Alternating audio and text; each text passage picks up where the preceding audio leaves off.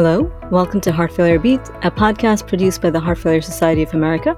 Heart Failure Beat is designed specifically for clinicians who treat heart failure patients in the United States of America and around the world. We are your hosts. I'm Dr. Priya and Michael, an assistant professor of medicine and advanced heart failure and transplant cardiologist at the Johns Hopkins School of Medicine in Baltimore, Maryland. And my name is Dr. Michael Beasley, assistant professor of medicine and an advanced heart failure and transplant cardiologist at the Yale School of Medicine in New Haven, Connecticut.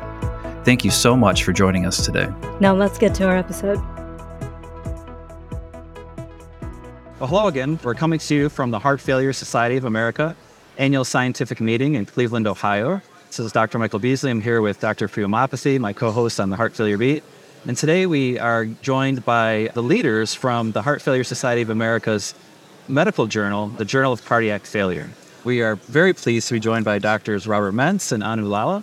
Dr. Mentz is an associate professor of medicine at Duke University, where he's also the chief of the heart failure section and the editor-in-chief of the Journal of Cardiac Failure. Dr. Lalla is an associate professor of medicine at Mount Sinai in New York. She is the fellowship program director at Mount Sinai and is the deputy editor of the Journal of Cardiac Failure. So Drs. Mentz and Lalla, thank you so much for taking the time to meet with us today.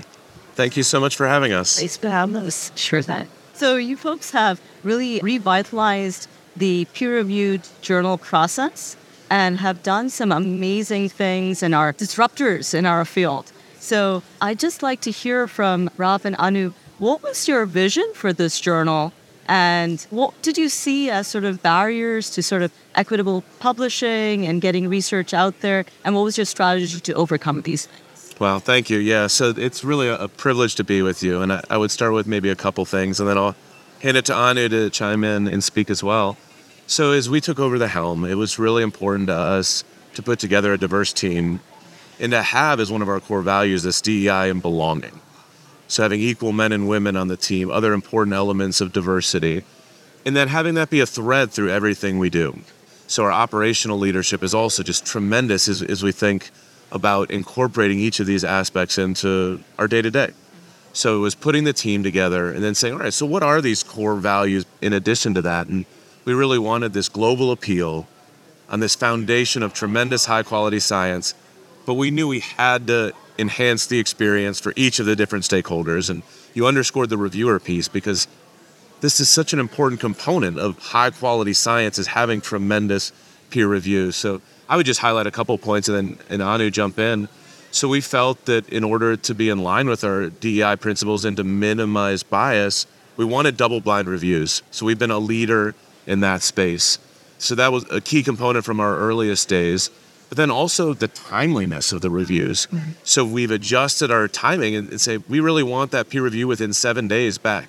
And we realize that can be a challenge for our reviewer pool. So really working to invest in the reviewer pool as well. I don't know if maybe, Anu, you want to speak to that part a little bit. Yeah, I mean, I think, as always, you've hit all the high notes. I think when you want to be constructively disruptive is how we've coined it.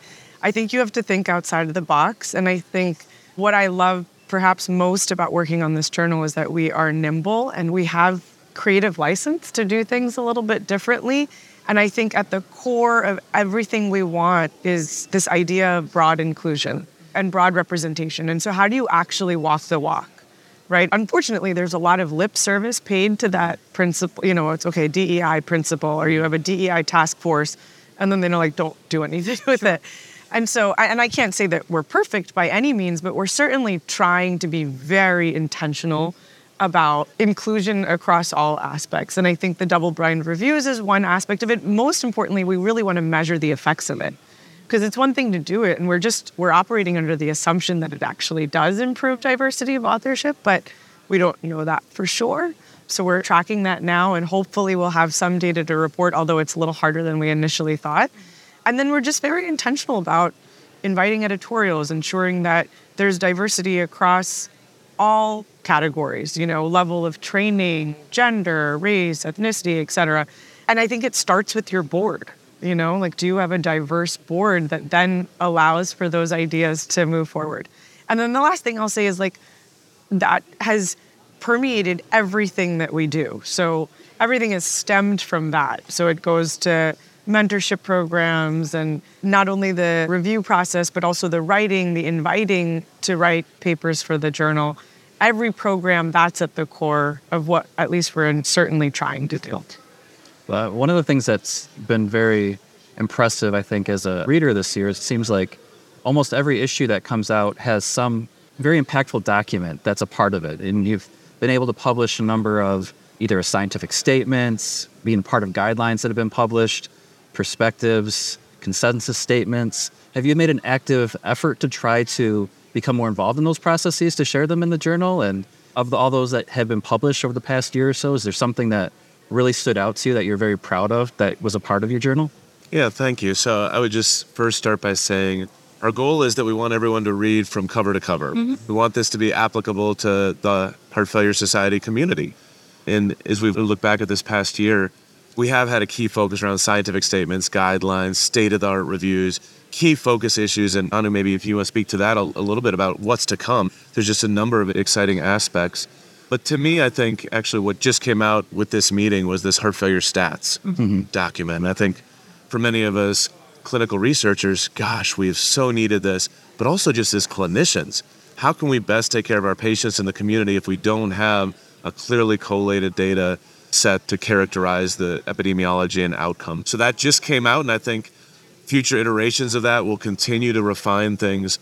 And I think that in concert with some of the other guidelines, including an iron deficiency scientific statement, are some of the things that we've been really proud of. Anu, what would you add? I mean, yeah, I think the HF stats I'm extremely excited about. I think kudos to HFSA for really making good on the promise, because I think it was so needed. We all need that. Like, I'm giving a talk tomorrow. I'm sure you've all done that. And it's like, okay, let's just look that document up because it's also at the ready and it's visually appealing. So we're really happy to be the home for that. And I think it started really strong with the new universal definition of heart failure, again, led by Biko. But it was like, okay, this is our home. We all think of the HFSA as our home. You know, this is how Rob and I met here like 10 years ago, or now I guess 11. We're getting old. We were 12 when we met. But I think the fact that we get to be that platform for these really, really crucial documents that help us define what it is that we all do, I think is just really exciting. It's also very humbling. I think you guys raised great points because we chatted with Beacon yesterday, with HF Stats, and I think we were all blown away. We were also humbled and shocked, I think. There are some things that we've done really well and some things that I'm just like, why has there not been progress?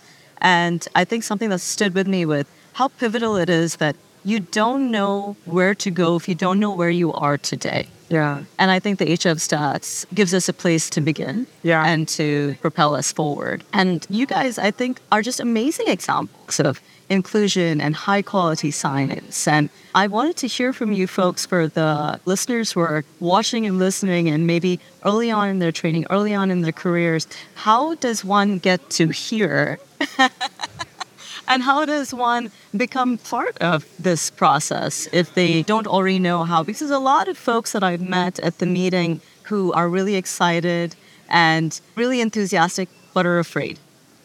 And they don't know. And they're like, not good enough. I don't have a PhD. I don't have a big registry. I don't have a big clinical trial. I don't have any experience. But I want to be part of the process because I see patients. I am passionate about things. I want to work on something. And I want to be involved. I think that's so true. I think we all have that. I think we all, to some extent, have imposter syndrome in various forms, in various settings, which is sad, but it's the reality. I certainly have it. And I think it's tough to shift culture. I think it takes a lot of time. But when you try to do programs that target different parts of our community, I think the culture can shift over time. And that's definitely the intention. And I would say the most effective way of doing that would be through these programs that are targeted at mentorship, really. And I mean, like this new program that we're doing with ABC, which is just a writing development program. I love the idea of partnering with individuals from traditionally underrepresented groups and really just, they don't have to be huge, but they should be meaningful. And then little by little, I think you're able to just broaden the tent. And that's the intention. I would say I'm most excited about that aspect of things. That's probably the most concrete way to allow for more people to come in. Yeah, I would agree. And maybe to share also around our peer reviewer program. So that's a great entry point. So whether you're already involved with HFSA, different committees and things, or maybe in the future, in close collaboration with HFSA, I think us serving as this platform for early career mentorship. We have this application process. We'll have it again next summer. If you're interested in peer review, wanting to learn more, you get paired up with a senior mentor. We go through this didactic process with bi-directional learning. So it's you enhance your peer review process. Then there's opportunities. You're doing editorials. You can maybe join the editorial board. In the future, we have this vision of then you join as an associate editor and then you replace us. Right. And so it's kind of this full arc, I think, that is really exciting because you said it well. It can be scary, overwhelming. It might be kind of, how do I even get involved?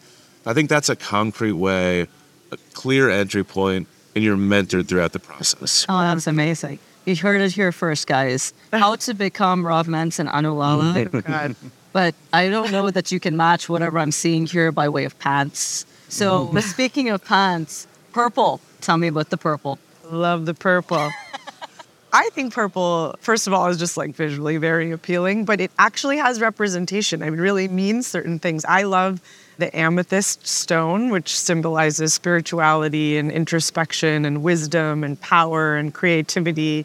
And those are sort of all the things that we're trying to imbibe at the journal. And it both just clicked. We were like, this is, and it's also politically neutral, Yes. which we love. Fantastic. So it's pretty. Multiple purposes. And it's beautiful. Yes, it's a beautiful shade.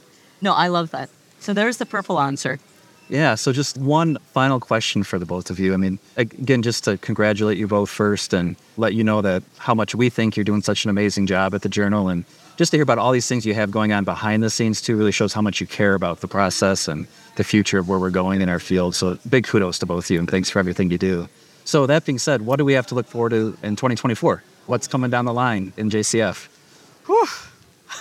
There's so much to come. There's a lot. Rattle things off. You know, what's been really exciting is we have these illustration services. So hopefully you've seen this now, these just beautiful visuals.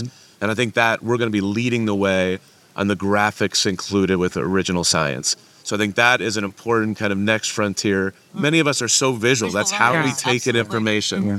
So the illustration services are going to continue to ramp up. We have JCF Engage. Hopefully you've seen this. Yes. You receive your weekly newsletter from us with, and we're going to increasingly tailor that to the individual. Oh, wow. So understanding what are your specific areas of interest and how do we better source our content to you so that you say, I've got to read this email. And Wow. we understand we're inundated with emails, but we're going to fine tune that process to better respect everybody's time, convey the information you need and want. And then it's the mentorship piece. It's thinking differently about peer review, improving our timelines. And one of our mantras has been, yes, impact factor is one measure, but we're really focusing on impact. And I think that is the bread and butter for us is we want to have the science, have the articles that engage with our community where you say, I've got to pick up this month's issue of JCF.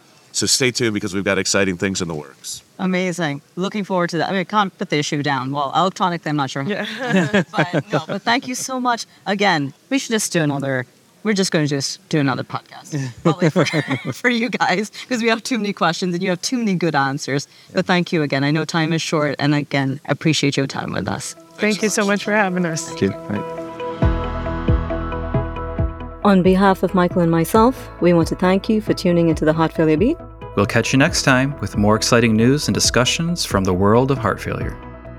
The opinions expressed by the hosts and guests of this podcast are their own and not necessarily those of the Heart Failure Society of America. For more information and to subscribe to the podcast, visit hfsa.org/hfbeat. Follow HFSA on Twitter and look for us at #HFBeat.